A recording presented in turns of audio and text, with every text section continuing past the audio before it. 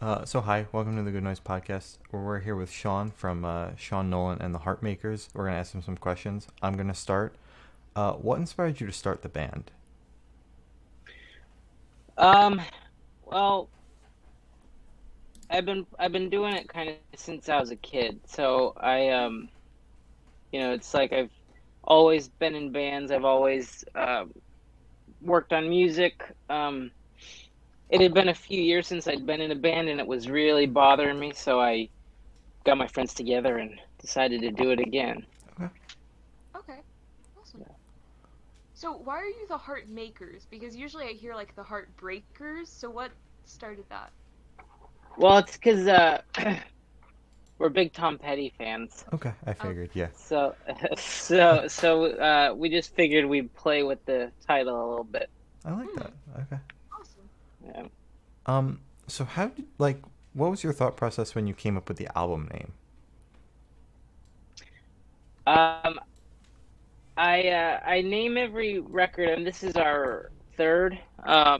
Everyone's named after a collection of Ray Bradbury short stories that I find kind of matches the feel and the mood of whatever songs we're writing at the time. And the Okay. Machineries of Joy resonated with me just because it's sort of like a journey. It's not that we're, flooding your ears with joy. It's more of like an exploration as to how does joy work. So like the Oh, machineries of it, taking it apart. Okay. okay. Okay. That's really cool. So That's really Yeah, I like cool. that. Yeah.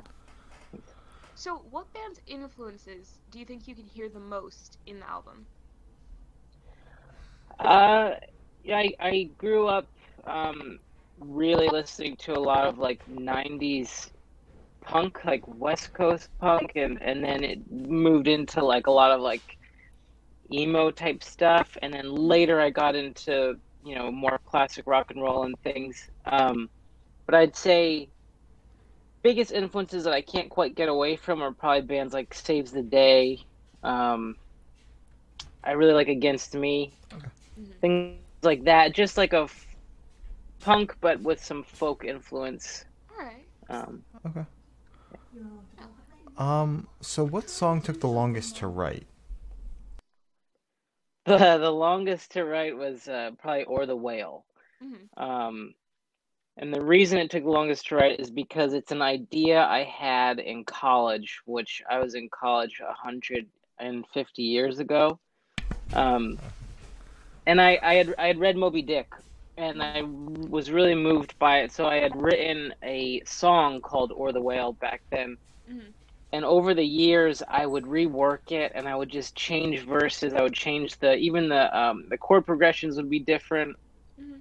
And then a couple years ago, I just decided I still really liked the idea of having a song like that. So I took kind of like some of the bones from that, and then I rewrote all the music and I wrote a new verse. So that, if you boil it down, took like 10 years Damn. to write. Wow. Just like the journey of it. I Yeah. wasn't actively writing it, but Yeah. from conception to final Yeah. thing. That's cool though.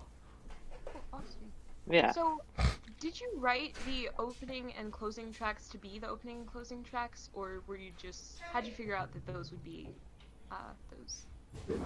We played around with it. So after we finished recording and after we got the mastered tracks back, even before it was mastered, I would listen to them, and we like me and the rest of the guys would try to figure out which order flowed the best. Hmm. And Hmm. I was trying to think about it like telling a story. So you want like peaks and valleys. You don't want necessarily all the quieter songs to be together or all like the harder songs to be together. You kind of want to keep the listener interested. So Yeah, Okay. definitely.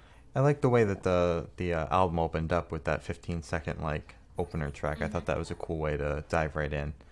Um, Definitely. oh, thanks. yep. Yeah, it catches your attention like right away. Agreed. Yeah, Yeah. it caught mine. Cool, cool. Yeah.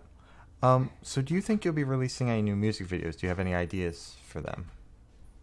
I know, like, with the current state of the world, it's hard to get You together, said music but videos? yeah, I know.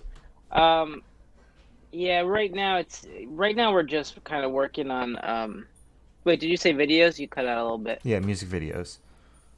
For this release, probably not. Mhm. We're working on writing new material, and we started recording another record before all this happened. So kind of just focused on writing new songs Okay. right now. Okay. Cool. All right. Yeah, that's good. So, what 3 songs are you most excited about playing live when quarantine ends? From Probably, I mean, the first track, Velveteen Sleeves, is a lot of fun because my brother Kyle, he does the synthesizer stuff, and he also kind of crafted and built those the 2 little interlude things. So it's fun because we do that live. Mm-hmm. So it's fun if you hear like the opening track and then it goes into Velveteen Sleeves. It's really fun. It's kind of a good way to start a set. That's probably my favorite live. It's also one of the more dynamic songs where the verses get quiet and then the choruses build, and it ends with my friend Chris is a great lead guitar player, and it ends with his guitar solo, which it's a lot of fun. Mm-hmm. And Isabel Dubs is like one of the acoustic songs, the wider one. It's always fun to a lot of our friends, and it's kind of an emotional track, so that's pretty fun too. Okay. So we're gonna shift away from music for the last couple questions. If you were on death row, Okay. what would your last meal be and why? If I were on death row, my last meal would be there's a restaurant by me in Brooklyn called Little Mo's, Mhm. so shout out to Oh. them. Hopefully they come back. But they have a like a catfish rice bowl with pickled vegetables, and there was a period of time where I ate that like every day. It's Holy fried shit. catfish and vegetables and rice, Okay. and I would just have that. I don't know. It's my favorite meal, I guess. Okay. Okay. Alright. Do you have a drink? I hope I don't end up on death row. Yeah. Yeah. Yeah, let's hope like you get to eat that Let's meal hope again, that but doesn't not like, happen. on those circumstances. Yeah, we can hope. Yeah. Yeah. Cool. All right. So, if you could live in one fictional world for a week, where would you live? One fictional world for a week. I mean, it'd have to be Middle Earth. Okay. Oh, You know, That's like a different one. I'd have to live with the hobbits. I mean, I'd Exactly. connect with them Yeah. on so many levels. I'd eat some cheese. I'd have like 6 breakfasts. It'd be Mhm. amazing. Awesome. Yeah. Yeah, I I like have that. gotten that answer. Yeah. Yeah, that is a Sick. different Thank you. Finally. Yeah. Really. And for our last question, some say it's the most important question. What's your favorite Mhm. color? Green. Okay.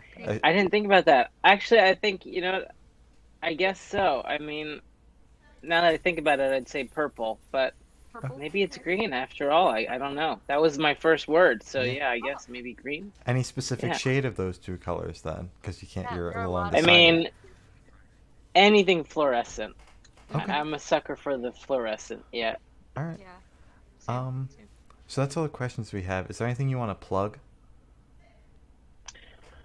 Just this record. I mean, we've got this one, and then there's an EP before it called R is for Rocket that I think we're all really proud of also, that I don't think we pushed that much when it came out.